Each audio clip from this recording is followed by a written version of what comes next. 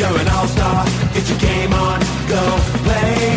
Hey now, you're a rock star, get the show on, get paid. And all that glitters is gold. Only shooting stars break the mold. Welcome to another episode of the NRL All-Stars podcast. This is Barnsey, back for the weekly Talk and Footy episode, and this one's going to be a two-parter, a double episode, because we missed out on one last week, and I wanted to make sure I got this next gentleman on board to do it. So I waited for him because I knew he was going to Magic Round. I couldn't go to Magic Round. I wanted to hear all about it. We've got Luke Garrity back. Luke, Magic Round, you're back to work. It's all over, but I'm sure you had a great weekend. It was good, mate. A really good time up there. I've been to everyone so far, and I'm not planning on stopping if I can avoid it.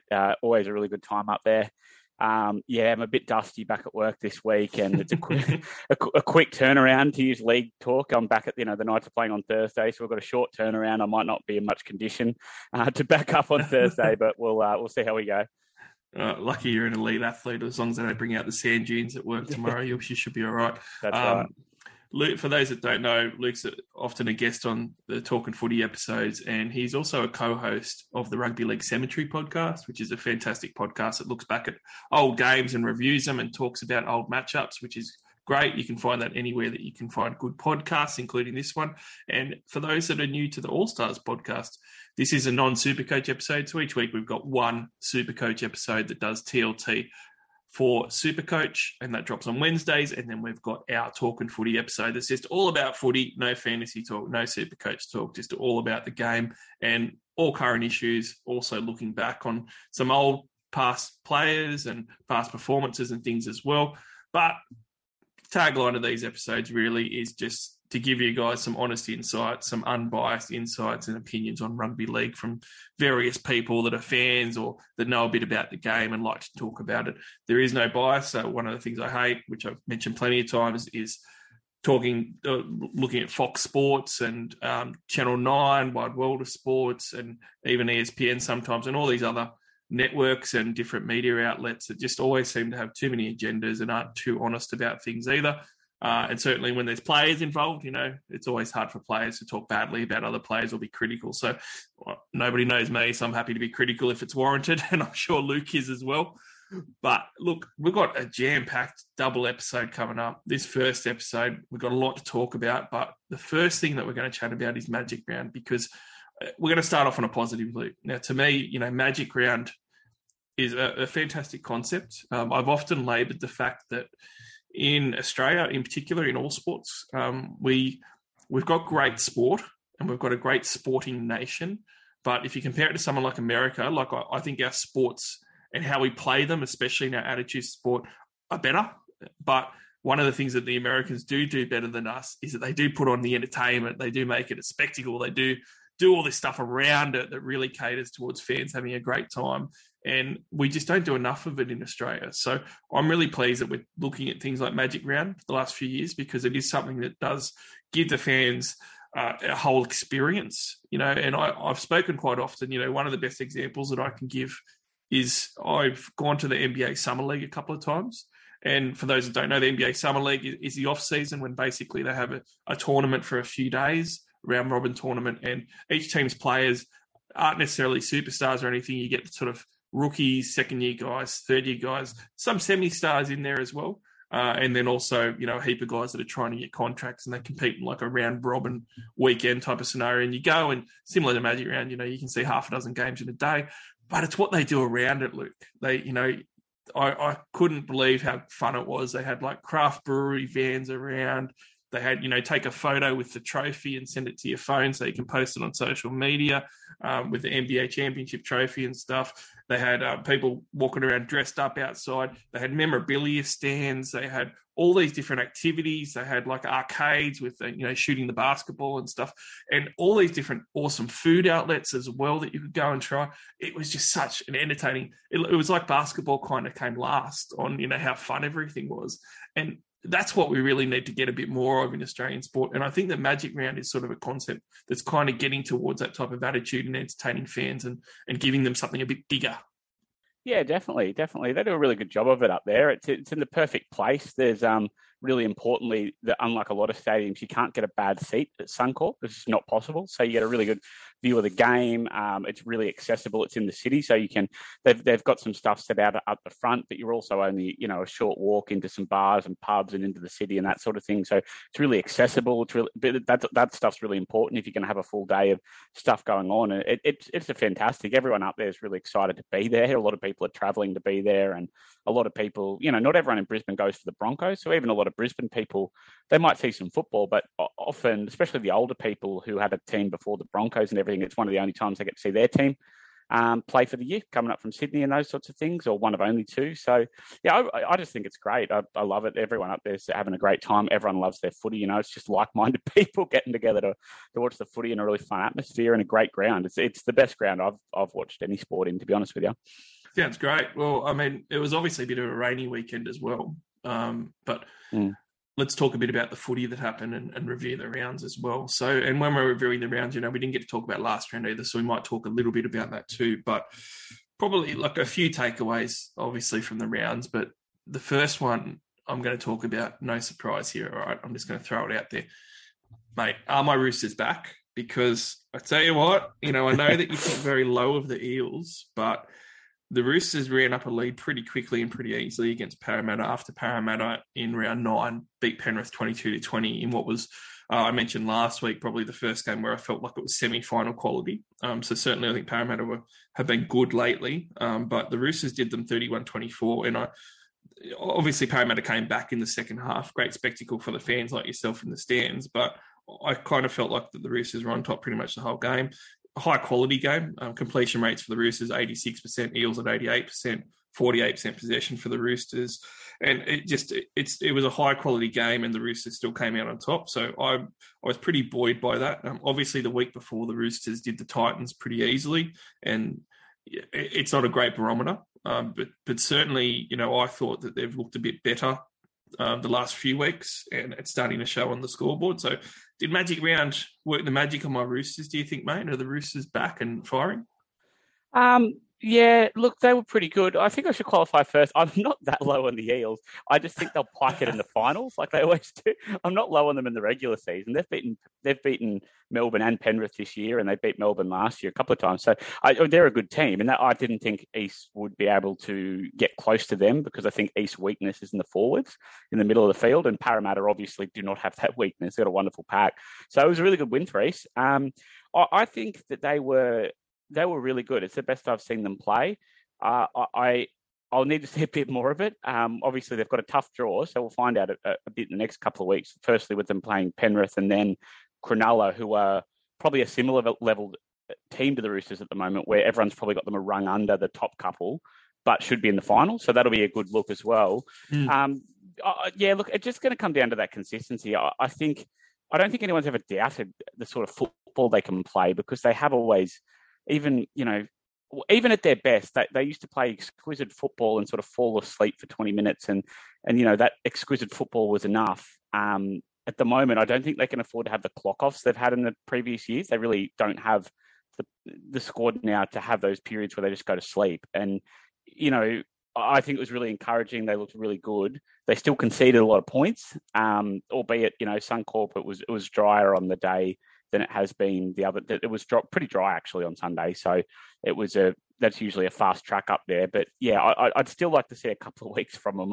Ask me after the Cronulla game when they've played Penrith and Cronulla, and I'll answer that for you. But it was certainly it was a step in the right direction. It really was very good. Yeah, I think the thing for me that has been really positive is that the penalties that they conceded was only 3, and they only made 6 errors. And the errors in particular is what's really brought them undone. So not making the errors and being able to score 30 plus points is basically the things that have been wrong with them the first sort of 6 weeks. So to see it, that's completely turned around a bit. Oh, that I'd agree with. I watched them a month ago, and I just thought that the way they played against the Dragons the week after was just completely appalling. I've never seen a team with that many good players just make that many mistakes. It was like they were trying, you could seriously put that game up for match fixing Like it was that you could flag it that bad. They were making that many stupid mistakes that you'd seriously, if you got a tip off that someone was doing it, you'd be flagging that game and just going through it, because how, like, you know, really good players like Tupu and Tedesco and all those guys were just making clangers all over the shop, and it was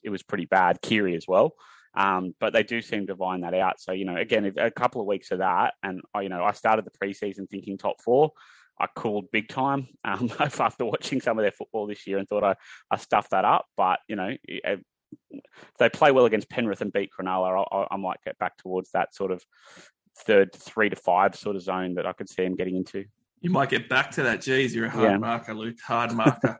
Look, let's talk about the Penrith Panthers that you just touched on there too. I think they're worth mentioning. They're a highlight for me.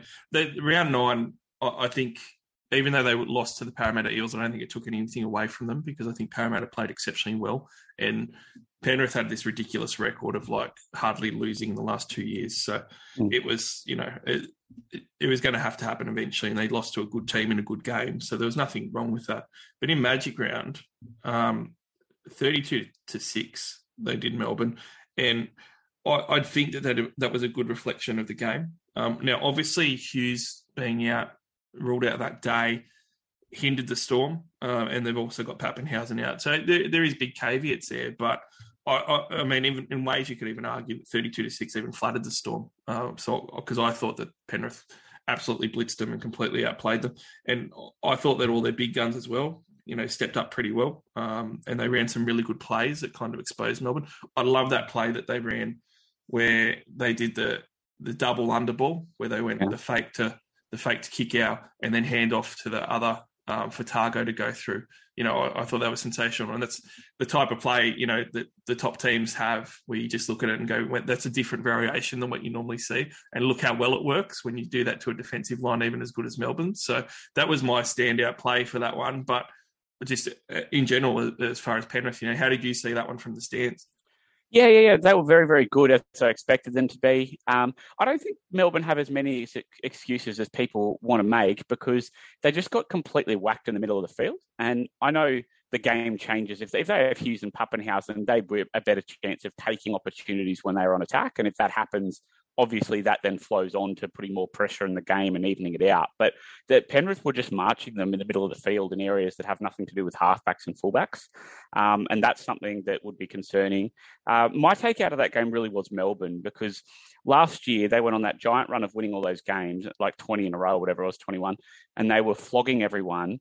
And there was always this sort of thing in the back of your head that, you know, this doesn't really reflect on what might happen when they play Parramatta and Penrith, and they lost to Parramatta just before the end of the year, and they weren't able to get around Penrith in the finals, who weren't playing particularly well for that matter. So going into this year, watching them have those couple of big wins the last few weeks, I sort of roll my eyes a bit when everyone says how well they're going, because ultimately it doesn't matter if Melbourne beat all those crap teams by 50 and Penrith beat them by 30, that's not a reflection of what might happen when the teams play each other. It's sort of irrelevant. Who can cash in and put more points on the bottom teams doesn't actually tell you a lot. So my concern was always that they've actually lost quite a few forwards. And they've got a few forwards gone from last year, in sort of Finucane and another I'm forgetting. And Big Nelson's now injured. They lost Welsh at the start of this year. They've got guys. They now have genuine part-time players into the squad, which has been, you know, a long time since they've had that. With Josh King at lock, he reminds me of sort of years ago when they ran Brian Norrie and those sorts of guys. They've got those budget guys into their team. And the question for me wasn't, can they do a job against the Knights and hold the Knights middle and make sure they win by 50. It's whether they can stop Penrith and Para and those teams in the middle from rolling them. And the answer so far has been no. Am I ruling them out? Not even a little bit. They're a really, really good side, and they'll be very hard to beat. But people just need to remember that when they have a few easy games in a couple of weeks or whatever it is, and they win 50-0 again, you can't just say, oh, well, they're on for it, they're going to win the comp. Those things don't reflect on who's going to win when you go toe-to-toe with the other top teams. And they do have some question marks, both on their right edge defence and in their middle, because they're just, if you look at that forward pack and look on name value, and not so much name value, if you look at output and where those guys are at in their career, they are going to really struggle in terms of quality against Penrith and Parramatta. And they're going to have to find a way to answer that. Yeah, some of those guys in the pack as well, like Kafusi, Jesse Bromwich, these type of guys are really at the end, which is why, obviously they've let them go to the Dolphins, but that's a different story. When you have a look at the run meters, it's really interesting. Now, the Storm were under 40% possession, which comes into account as well. But at the same time, the run meters for Penrith were double. And even if you break it down to the Fords, the Fords just absolutely killed the run meters compared to the Storm. And that doesn't normally happen. And the Storm also had 51 missed tackles and 13 errors, and they conceded 8 penalties. The penalties, they're probably the same as a lot of other games that they have, that they still win pretty comfortably. But particularly the run meters and the errors, it's pretty unstorm-like. And I tend to agree with you on the forward pack. I think that's going to be really interesting now that we've just seen Naz injured. They've obviously got Brandon Smith that can go in there, but then all of a sudden that weakens their bench quite substantially. So, it's going to be an interesting few weeks for Melbourne, particularly with the Origin period, because they're going to start to lose other players too, not just Pappenhausen to injury, but then they're going to lose Munster to Origin and so forth, and then it just all becomes a Storm side that used to be able to put a Nico Hines in, and these type of guys that can't do that right now because they're already using as much as they can in their full strength team. So, aside from that, the other game that was worth mentioning was the Sharks and Raiders, because I was all over the Sharks to absolutely obliterate the Raiders, and the Sharks got embarrassed. It's the worst game that they played this year, very comfortably. And it's funny because it comes off a round 9 performance that was their best. And I was so impressed with how they played the Warriors in round 9, winning 29-10, when they had 11 players for 10 minutes of that game and 12 players for the vast majority of it for the rest. And they still managed to comfortably beat the New Zealand Warriors. A lot of people sort of might try and take away from it a little bit by saying how bad the Warriors are. In a football game, if you're missing one player for virtually a whole game, it is massive. Like, it's a massive even up with anyone. If it's first, last, it still hurts you. The fatigue sets in as well on a lot of players. And then if you go to 11, that's like playing, rugby sevens. There's space everywhere on a rugby league field if you're going against a defensive line of 11. So it was a really, really great effort. And you look at the stats in that Canberra game, and, they had 54% possession, Luke. So, they had enough ball in that Canberra game. Canberra had 3 sin bins as well, and they still only managed their 2 tries, and they still got beat very comfortably 30-10. It was a shocking game from them. Canberra even gave 10 penalties to Cronulla's 4. Like, if you look at the numbers and stuff, you would have thought that Cronulla would have did them in pretty easily, but it was just really poor performance on Magic Round for the Sharkies. Yeah, it was. Look, I wouldn't say I saw it coming, because I A, tipped them, and B, captain Nico Hines. So I don't want to give myself too much credit here, but sitting there before the game, I did say to my mate I was with, I just said the move of Nico Hines to fullback, I just said to him that it was be one of the more unusual things I've seen, that I can't come up with a precedent in the time I've watched the game for moving your halfback when you're in the top 4 to fullback to cover a fullback injury. That's the way that affects, halfback is fairly universally accepted as the most important position for your attack. And to move, never mind that he is the best fullback as well, to move your halfback out of position to cover a 3-week injury or a 2-week suspension. I can't think of anyone that's done that. And I just think it backfired. Their attack was awful, because all of a sudden Nico Hines started to look like Kalen Ponga, because he started to get the ball out the back going sideways after worse players had to get it first, because Trindle would get it, do nothing with it, throw a pass out the back, and Hines has got it sideways. They know where he is and they rush up and get him, which has always been the problem at Newcastle with sort of an inferior halves feeding him the ball, is you know where he is and you rush up and get him. And that happened all the time. And then Trindle kicked a couple of balls dead that Nico Hines has been kicking every other week. He's been getting it at first receiver, kicking it in goal and getting another set repeatedly. And all of a sudden Trindle was getting it and not doing that. And Trindle was getting it on the edge, throwing a short ball to the second rower, and the second rower to drop it because it was a bit hard or it hit him in the hip or something. Whereas when Nico's been doing it, it's been steaming onto it and rushing through the hole. So it really clunked their whole attack up, and they never looked like coming good with it. And it just, I really think that was a bad mistake. And I suppose the obvious answer to that is people will say, well, he went to fullback the week before, but he actually didn't, because he defended at fullback the week before, but their fullback got sent off and they didn't bring another half on. They just played with the normal. I thought they might bring Wade Graham on as a half and play a forward short, but they didn't. They played with a normal setup with Nicho Hynes basically playing halfback. He was getting it at first and second receiver and attack, either getting it first or wrapping behind Moylan, and then defending at fullback. He didn't actually play fullback. They played without one. And this week, all of a sudden, he was just getting the ball second and third after all these sort of, Moylan gets it first and Trindle gets it first. And I just think it was a bad mistake. And credit to Fitzgibbon. The one thing I thought after the game was we'll find out a bit about him now, because a lot of coaches will bury their head in the sand and not want to admit they got it wrong and say, no, we just didn't execute the game plan. We didn't get it right. We'll be reviewing the tape. And a good coach will say, you know what, I stuffed up. And the first thing he's done, the team was named 2 days later. Nicho Hynes is at halfback and he's putting a fullback in and he's reverted. So I will give him a lot of credit for that, because as dumb as I sort of thought it was, people do dumb stuff, and we all have dumb ideas from time to time, and he has been man enough to flick it back this week and put him back in position. So I think that's actually a good sign for Cronulla, that they've got a coach who's not too proud or too big on himself to just say, I stuffed up and move on. I think some of the issues that they ran into with that is that Hynes, this is no disrespect to the rest of Cronulla, but I think that everybody can see that if you take Hynes out of that Cronulla side, they're going to fail. He's a big part of it. And that's fine. Like a lot of teams, especially ones like Cronulla, who haven't been travelling the best the last couple of years, need to try and find that superstar and build around them. And they have done that with Nicho Hynes really well, I think. So, everyone kind of compliments Nicho really well.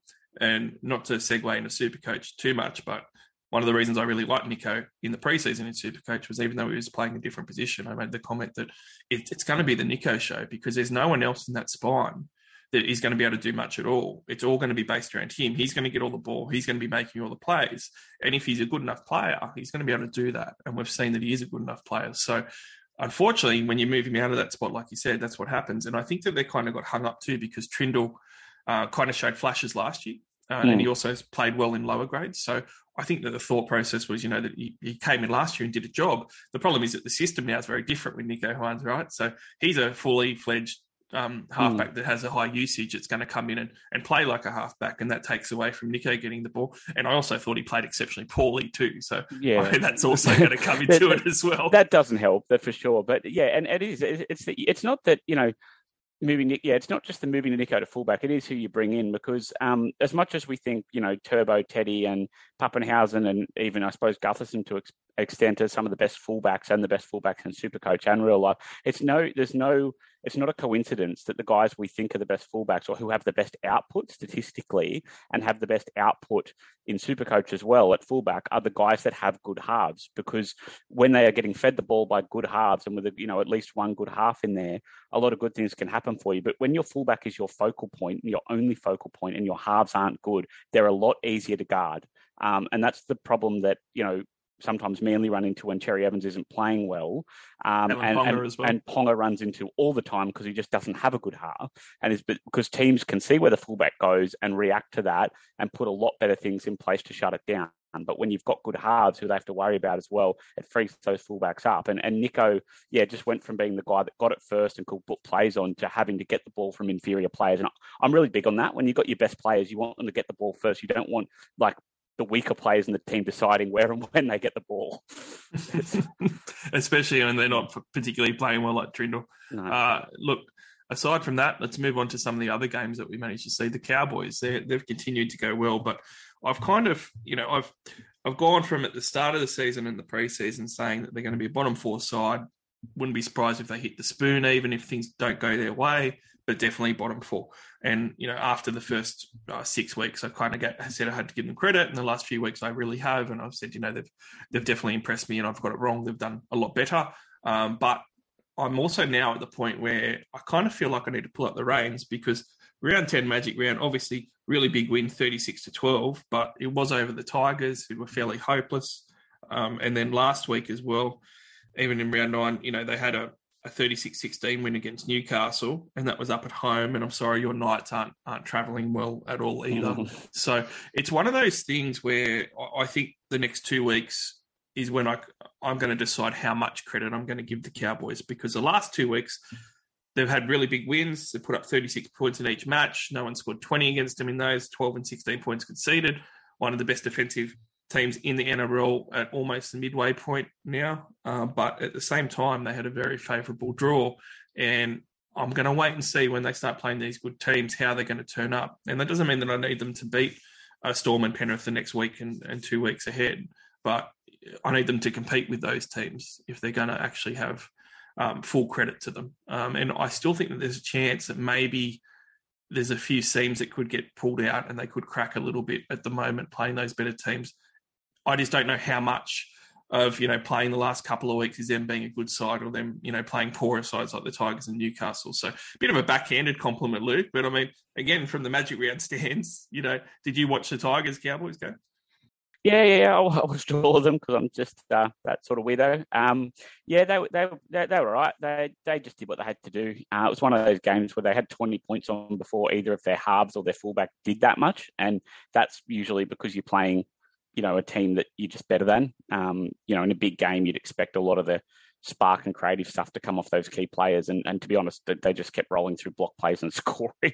Obviously, a magnificent miracle pass for one of the tries early, but I think they're pretty good. I don't think they're going to finish in the top 4, and I think it'd be absolutely catastrophic if they miss the 8 now, given how good they have looked and the wins they've banked. That I think they'll probably finish 5th or 6th and get a home final up there, which would be pretty cool.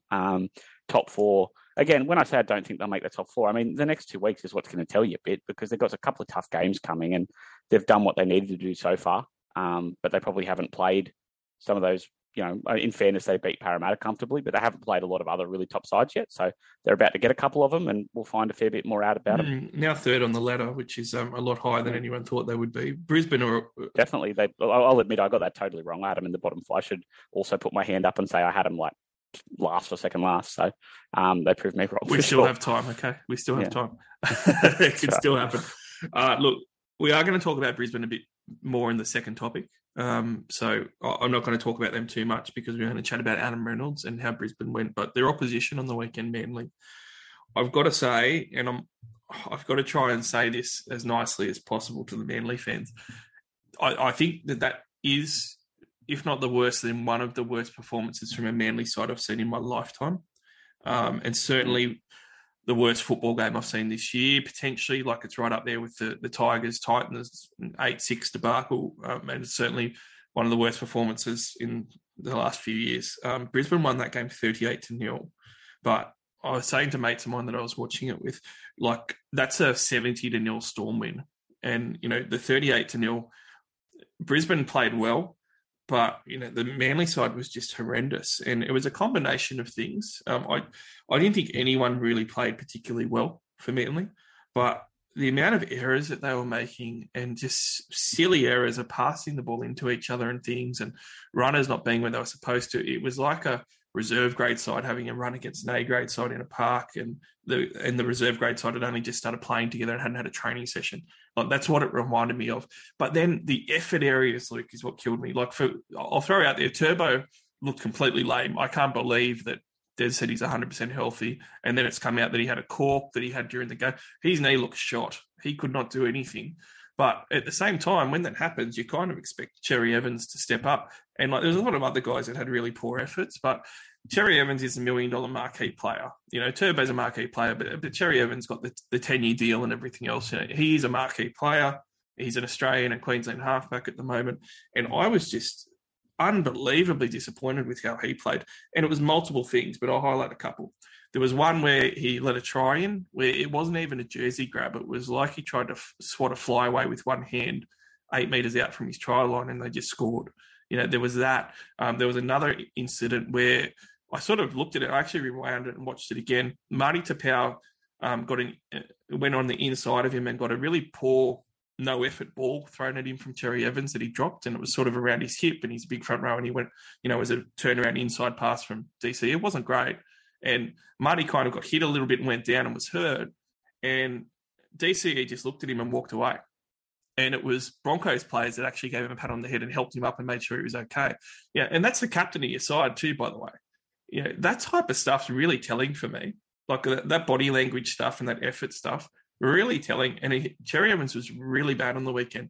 No surprising if that's how your marquee player is going to go and how, he's going to assert himself in that game, that a lot of the other lesser players followed. Someone like Bullimore, I mentioned and lamented many times, shouldn't be starting on an edge ever, and in fact probably should be out of their 17. And he keeps getting put back in. He got found out again badly, but it's hard to single any Manly players out really, because I thought that they were all just terrible, Luke. Yeah, they were pretty bad. I'll single them out. It was Cherry Evans and Foran. I've never seen Cherry Evans play that badly, and Foran was absolutely disgraceful. It's if I know Schuster's on the bench this week, but if they were fair income, if he was properly fit, that was a droppable game. He was absolutely disgraceful. He was as bad as Cherry Evans, and the only reason I'd say Cherry Evans was worse is because Cherry Evans is supposed to be better. How good you actually are, and your pay salary does make a difference. And Cherry Evans was atrocious. I mean, Cherry Evans is a beautiful player, and I'm quite fond of watching him play because I think he's a fantastic player. But I have copped a bit over the last couple of years, because when a couple of people try to tell me he's in his career best form and how well he's going, I've made the point that it's been a long time now since he had a really big game against a good opponent. If you go through the games where they played Melbourne and when they played the Roosters a couple of years ago and when they play Penrith now, it's been quite a while since, even go to Origin, it's been a long time since he had a really good game in a really important game on a big stage, via top 4 side or the New South Wales. He really has. He's in those games and he's there, but it's been a really long time since he's been influential in those. He is routing the worst teams in the comp the last couple of years still, but there's some question marks on him when the heat's on now. And maybe that's a bit of age or a bit of slowing down, or maybe he always needed a bit more help than he's got at the moment. But honestly, it's been a long time. So if you can find me a game in the last couple of years where Cherry Evans was really dominant in a top 4 matchup, or in a game they needed to win to get in the finals or in a final, I challenge you to find it, because I just don't. Even when they won Origin with no players, he was the captain, but he did bugger all. It was Cameron Munster just dominated that series. And Cameron Munster, that will go down as his series, the one where Wayne coached and all the players were out at the end of the year and everything. There's some question marks there when they get in the big games, whether he's still got it. Yeah, I agree. And I'd go one step further and say that he's actually got a record of not stepping up in big games. When you look at it, over his career, everyone's going to have, with your marquee players, and those guys that are meant to be at the top of the league and one of the best halfbacks in the game for some time, they're always going to have some bad games in big games, but you want them to have a good ratio, right? Like, you want their good games in big games to be 80% and their bad ones to be 10 or 20%. Whereas Cherry Evans now has a career resume of it being the other way around, and it doesn't nearly get called out enough. I think part of that is because he's a Queensland representative, and, you can look at it as a positive or a negative that, New South Wales, a lot of the time as a fan base, will call for blood very early and sometimes unfairly on many players, whereas Queensland are kind of the opposite, where they'll never do that, even when it's very warranted. And I think that part of that's protected him. Yeah. Obviously, he's been in a Manly system as well for a long time, for his whole career. And then he's got his Queensland coach in Mao, that even now still tries to suggest that it's his jersey over Cleary's for the Australian job. Now, they're going to be in a lot of trouble based on that weekend. And I made the comment as well that that's the type of loss that isn't just a loss. Like, I mentioned that it didn't matter that Penrith lost to Parramatta the other week. They'll just move on from that. It doesn't matter. They played well. But that Manly loss was so bad, and the performance and the attitude from their players was so bad, it has the ability to have a hangover effect for the next 2 or 3 weeks because of how bad they looked, I reckon. Yeah, they'll need to be a lot better to get anywhere near Parramatta, and we'll find a lot out by how they come out of the blocks, whether they're really embarrassed by that or whether that's where their mood and where their performance is at. The other thing with Cherry Evans, because you're right in the points you raised, the other reason it doesn't get called out much is we have a really binary thing in rugby league that you either won a comp or you didn't win a comp, and that's success. And Cherry Evans won one in his first year when he came into a really successful team that had already won a couple, or been in a couple of grand finals, and won one where he had sort of Jamie Lyon still there, a lot of really strong leaders, the Stewarts and all these sort of guys. And he was the halfback, and I don't mean to take away as if he didn't contribute to the win, but he wasn't the man in that team or the key figure in that team. He was a young guy who'd come in around an exceptionally large group of senior players that played a lot of representative football, and they went through and won a comp. So ticking that off early really takes a lot of pressure off you. You don't get the sort of the Pierce thing, or even what Thurston got at the Cowboys, where he'd won one on the bench for the Dogs, but not one at the Cows. When you haven't done it, it can really build a media narrative against you. And he's never really had that because he sort of just ticked it off immediately. But in the years that he has been Manly's best player or Manly's key player, they haven't really often looked like they were going to go that deep into the finals. No, not at all. Look, we should move off the Manly game because I'm sure all the Manly fans want to move off it and just forget it happened. Sorry, Manly fans. Their opposition, though, the Broncos. Okay, this is going to lead us into another point and another topic, but the Broncos won 38-0. They deserve credit. They did look good. They won against South 32-12 the week before. And it was one of those things where Souths also, I thought, were really poor, but you have to also give credit to the Broncos for taking advantage of that because I think, last year it might have been a 14-12 dogfight, in a terrible game, whereas, the Broncos just put them away pretty easily at 32-12. So the Broncos have certainly improved. But the thing that obviously came out in round 9 and has also been mentioned in the past week because of how good Adam Reynolds played against Manly is, how good is Adam Reynolds going? How did South let him go? That's the narrative that's coming back up. And I just want to unpack that a little bit because it's something, I'm not going to say it bothers me, but I'm not all the way there on that argument. And I'm very much in the minority. So I'm going to, first of all, let's talk about Adam Reynolds' numbers, okay? Because he's doing exceptionally well this year, okay? He's had 9 games. And he's in that 9 games managed 4 tries, which is pretty good for him. It's almost 1 in 2 games. He's kicked 28 goals at a really effective 85%. His kicking has actually been better and more accurate in general play the last 3 years this year. So that was one of the things that I've mentioned on the signing of him, that, look, his kicking is actually very under the radar, not been that good the last few years. He's been kicking out on the full more. He's been giving away 7 tackle sets more. He's improved that this year. So he's kind of bucked that trend. So credit to him because it's something that he really had to get right. 11 try assists is really good for him as well. It's something that wasn't part of his game at South very much. And one of the reasons why I questioned how good he would be and how effective. But he's managed to do that and actually change his game a little bit. So I am very complimentary of how Adam Reynolds has played. I think that he's having a fantastic season. The opposite side of this, though, and the thing to kind of bring everything back to earth on Adam Reynolds is that he's really been he's been white hot the last month of football. I don't think he was that good to start with for the first few weeks. He's missed some time already. He's going into this week under an injury cloud again, which is sort of something that happens. But he's going really well this year. But one of the things that I think that I'm going to say people are getting a bit carried away about is the whole, it's the worst mistake in rugby league history to let Adam Reynolds go from South Sydney and let him go with the Broncos. Like, to me, we're 2 years off being able to make that assessment. And, I'll put it to you, Luke, and I'm happy for you to go with the majority because everyone will probably jump on me for this. But it's a 3-year deal, and that's a long time for a guy in his 30s. And that was always my concern. And the narrative that gets thrown out is that South wouldn't re-sign him. That's not true. South offered him a 1-year deal pretty much immediately. They were happy to re-sign him, but they just said, we want to do 1 year at a time at the moment. That's the first thing. The second thing is that this year he might be fantastic, but next year he's a year older. And I'm really interested to see on $900,000 next year what he actually looks like. And then in that third year, when you're paying him close to $1 million, what does that Adam Reynolds look like? Because I don't think you're going to know whether South's made the worst decision in rugby league history or a decent decision or somewhere in between until you actually see how this contract plays out. And certainly not after 9 NRL games. So he was certainly what the Broncos needed, Luke. And he's certainly delivering what they need this year, and he's a great fit. I don't know whether he'll be the same for the whole contract, and we kind of need to see that. If he can even do it next year, I'll be a lot more impressed. But I'm still just reserving judgment a little bit because we need to see whether he can do it. And the other thing that I'll say in defence of South Sydney, I do think it's a bit unfair because, one, they did offer him a contract, and two, as much as Ilias hasn't looked phenomenal, and maybe he won't work out, every greatest halfback of all time, whether it's Andrew Johns or Ricky Stewart or Alan Langer or Peter Sterling or whoever you want to take your pick from history, all had to debut at some point. And if they didn't debut for your club, they were going to leave and debut for another club. So everybody has to make that call. And Lachlan Ilias was not going to wait any longer. They were very high on him. He was very, very good junior career.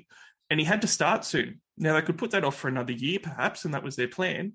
But they couldn't put it off for another 2 or 3. They would lose him. And obviously, Adam Reynolds will either be on the decline or retired, and then they're left with nothing. So you just can't let those guys go if you think that they're going to be a generational type half talent. You just can't do it.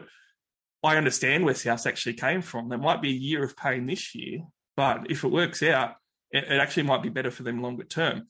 No doubt this year they miss him, but am I crazy to sort of say we need to pull the reins a little bit on how much we are saying, Souths are the dumbest team in rugby league for letting Adam Reynolds go? No, I don't think so.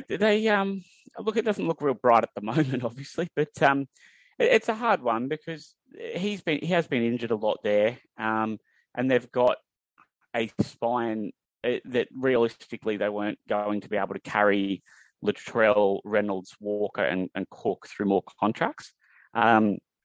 Whether I think the mistake probably comes a bit earlier. I would have let Cook go and kept the other three if I had to make a choice. Or that would probably have been my choice. I can see why they went this way, but at the moment, he certainly offered something different to the other guys. They're all very off the cuff players, and they've removed the only one that was steering the ship around. But at the same time, I think that the happy ground was they probably should have offered him a 2-year deal if they could get that done. They've probably got reasons that they didn't. But the thing for me is I've seen Ilias play. I don't think he's going to be anywhere near as good as Adam Reynolds is. And when you have these sorts of halfbacks, you do have to be very careful about when you let them go because they just don't grow on trees. You look at the last 10 years of the competition, and basically, Adam, if you look at who the worst 6 or 7 was to win a comp, or who the best player in the spine was. So if you look through the years, Cronk has won some comps there. Cleary has won comps. Reynolds won one comp. Maloney won a couple. Reynolds is the low bar for winning a competition. Like he's the worst player in the last 10 years to have won a grand final as the best 6 or 7, if that makes sense. So you don't have to have 2 great halves, but if you look at the 6 and the 7 from every premiership winning side, he's the worst one to get it done. All the others are Cronk, Maloney, Cleary, and probably Munster are all there, all above him. So you just don't win comps without having an absolute gun at 6 or 7. And if you've got one, you really do need to think pretty hard before you let go of them because you just can't replace them. And South are now in a position where if Ilias doesn't kick on, they'll be going to market in 2 years' time. And they'll be going to market having had 2 years of Ilias instead of 2 more years of Reynolds. So those are the risks, and they may well think Ilias is good enough to improve and get it done, in which case what you're saying will make total sense in a couple of years. But there's no denying that they will be doing better now with him. And if you look at the competition, I think South were entitled to think that with him they could have gone back to the top 4. It's just a hard one. We're just speculating about the unknown at the moment. He's brilliant for Brisbane, is exactly what they needed, and that was a good risk for them to take. Because they had all the other parts. They had, when I say all the other parts, I don't mean to win a comp, but they have a lot of talented players in the positions that matter a lot less than the spine. They have big athletes in the backs. You know what I mean? Like they've got big young forwards, athletic players in the back who are fast or big or both, and they had nobody running the show whatsoever. So I'm not surprised. I didn't think he'd be this good. He, like a lot of good players, when they go to a system like that, has impressed me when they show more than they had in a good system. When you go to a weaker system and you're able to do more than you showed, I think that's an awesome sign and something I value very highly. Someone that doesn't just succeed in a system but can then do more. If he was at South, he wouldn't be doing all of this because he'd just be passing it to Cody and Latrell and that sort of thing. So that's the other thing to keep in mind. He wouldn't have set up this many tries at South Sydney. Well, it's true, but you mentioned the spine too, and it's a good point. Like Adam Reynolds is the spine of Brisbane, so that makes sense because they didn't have a spine, and they still don't really have a spine. That's a very big work in progress. Whereas if you're South Sydney, you have to choose. So it's a really good point that you make because it's one that I've raised many times. You're not going to choose Adam Reynolds over Latrell, who needs an extension. You're not going to choose. You could argue you're going to choose, Adam Reynolds over Cook. Cook's playing very well for them this year. He's also a captain type of, player there as well. I know Adam Reynolds was too. And, you could argue back and forth about Reynolds or Walker, but maybe Walker was the one that you should have let go because he hasn't played well this year. But now, that's right. If we could go back now, then I would keep Reynolds and I wouldn't have re-signed Walker. But I wouldn't have made that call last year. The guy nearly broke the try assist record. Exactly. Yes. That was fine. I personally would have let Cook. I would have. I think Cook slowed down a bit over the last couple of years, and I think he's more replaceable because I just think Hooker's less important. I think you can get a hooker that passes off the ground to his halves or is quick some other way. You know what I mean? There's a couple of different types of hooker you can run. You can just find someone who's super quick, like Cook is, or you can get someone who misses no tackles and has good passing, but can't do much else. I don't think you need to have a top 5 hooker to win a comp, but you do still need a real gun in the halves. And in fairness, they did do that. They've got Walker, but yeah, look, I don't have a strong view on it. I don't think it's the worst call in rugby league history. I think that's a load of crap. I would have thought if it was me then and now, I would think very, very, very carefully before you remove a half. And if you want another example of why, is that you only have to look at Newcastle at the moment, in that Mitchell Pearce was busted and no good anymore, just no good. I was so critical of him and still am. I'm not complimenting him here. He was gone for last year. But when you took him out of the night side, the very fact that he just happens to be a halfback who knows what to do and has a lot of experience on just getting the team around the park, has seen their floor go from winning bad games against bad teams and coming 6th to losing 8 in a row and looking hapless. The halfbacks are that important. Nothing else has really changed at Newcastle, is that you just do need halves. If you've got one, you've just got to find ways to hold on to them and think very, very carefully before you let them go. Yeah, 100%. And look, I think the best way to finish up on it, from my point of view, I think at the time it was a good signing from Brisbane and a good tough decision from South that needed to be made, because at the end of the day, they gave themselves the option to keep the spine entirely together. But that is a representative level type of spine. Again, Reynolds is on like 900 grand. All those guys are getting paid a fortune. So you can't spend $4 million on your spine and then fill out your roster forever. They gave themselves another year to do that and then sort of said, okay, well, we can't do that in the next year. So they had to make a choice. Now, if they let Cody Walker go, I think there would have been a massive uproar. He's certainly huge as well in the Indigenous community too, with the Indigenous supporters, which is a big deal for them. It's a big part of their identity, as is Latrell Mitchell. And there's no way you could let Latrell Mitchell go. As critical as I am of him, he is a top-tier elite talent, and he's also only 25 years old. You just can't let him go.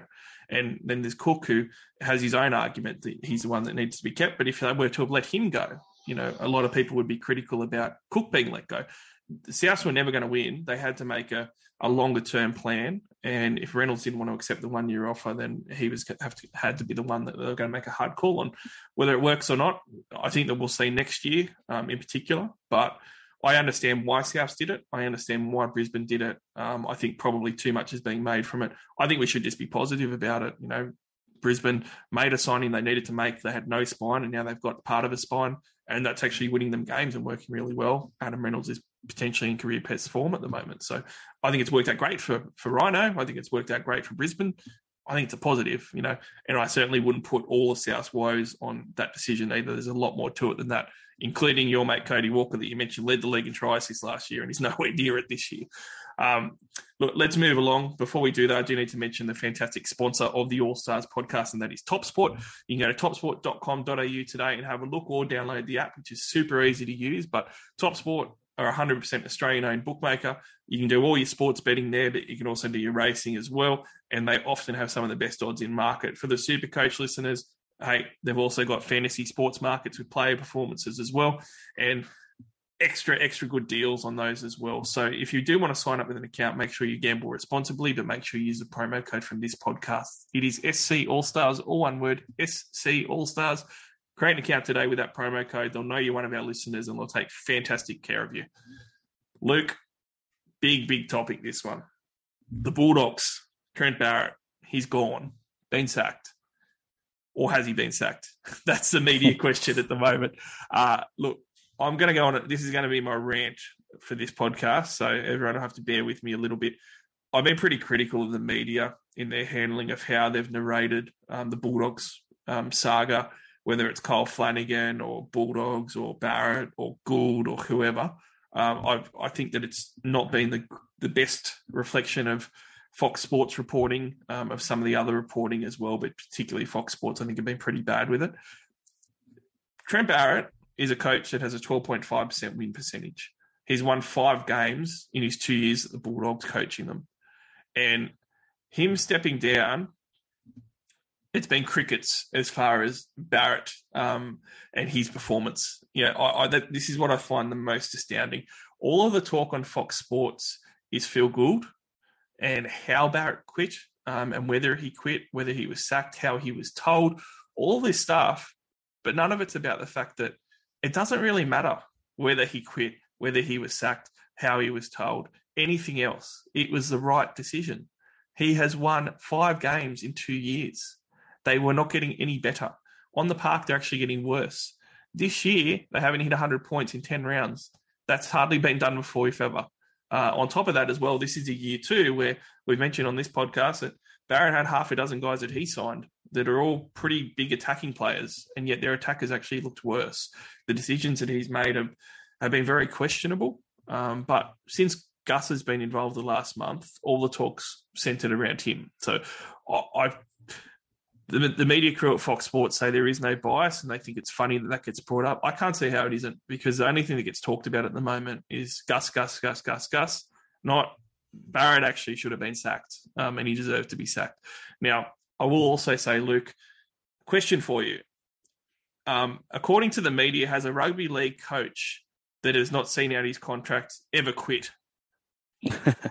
I would say it'd be unlikely.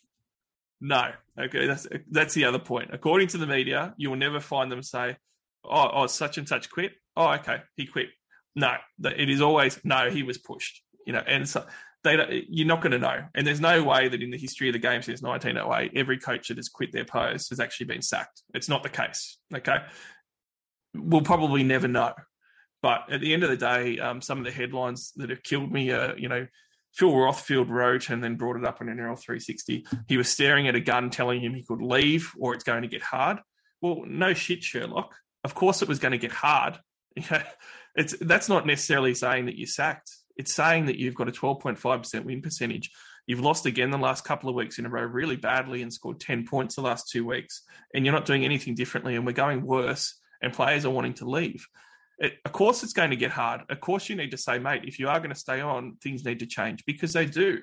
And again, it goes back to Barrett's performance to me, Luke. It's bizarre that this doesn't get brought up, that that's exactly what is a conversation that's going to occur. It doesn't mean that you're sacking someone. It's that you've got to put them in the spot that they're going to have to improve, right? And probably the thing that I'm going to finish on here, that I'm just going to call absolute bullshit on, is all these players that they're apparently not going to be able to get because Trent Barrett's not there. Like, when did Trent Barrett get all this pull? He finished like a whisker off the wooden spoon at Manly in his last year, finished 13th another year, managed to scrape into 6th one of his 3 years, left unceremoniously from there, and he's won 5 games in 2 years at the Bulldogs. Where are all these players that want to play for Trent Barrett? Kickout's been brought up. Kickout was brought to Penrith by Gus. Burton's brought up. Gus loves Burton at Penrith. They're there for Gus as much as anything, but Trent Barrett's been given this credit. So I just find it absolutely astounding at how Barrett's kind of scraped under the radar with his performance. Like, people didn't even think that he should have been sacked, the way you listen to the media go on about it. Yeah, it's an odd one. I mean, Gus sells a lot because people have very strong feelings on him. They either like him or, in the most case, they hate him because of the commentary and stuff. Rothfield goes after him every chance he can get and always has. So once they start running that stuff, people click it because people feel very strongly about Gus. So it's a really cheap and easy narrative to do. I mean, it doesn't help that, Gus is very stubborn and won't help himself. Like, he has to come out with dumb stuff like Trent Barrett will be there for years after I'm gone and stuff a week ago, because that's, he's just intent on stubbornly holding whatever line he's got on the day, and he likes to argue with people. So he gives you a headline like that. That's really easy to grab onto when he's not there a couple of weeks later. But, I mean, it's blame who you want. You can say Gus has got a history of sacking coaches. Well, he sacked a couple, but, he sacked Graham Murray from the Roosters. Yeah, well, he did that and they won the comp. Straight after, and they don't like the context. No, that's the first coach he sacked, and they did go on to win the comp. So you can have that, and at Penrith, getting rid of Ivan the first time, I think that doesn't look all that bright now, given he's shown he's quite a good coach. But getting rid of Griffin, I'd challenge anyone to see what St George have done and tell me that Griffin was going to would Griffin have got Penrith where they are now? I'll tell you hard no way in the world they turn into that side with Griffin. And Gus doesn't get all that credit because he didn't rehire Ivan, that was pushed on him. But nonetheless, he didn't think that Griffin could get them there, and he was right, and he got rid of him. And it's very brave because most clubs won't. Most clubs would rather keep coming 5th and 6th or 5 to 10 than risk doing something ballsy to come first. because ballsy things can go wrong and you can end up going really badly and people go, you're an idiot. And he's always been brave enough to do those things. So I don't really buy the coach sacking thing. I don't think he's got that many sackings wrong. I'm sure he's got some wrong, but he's been in the game for like 40 years as a coach and a player. So I'm sure he's got some wrong.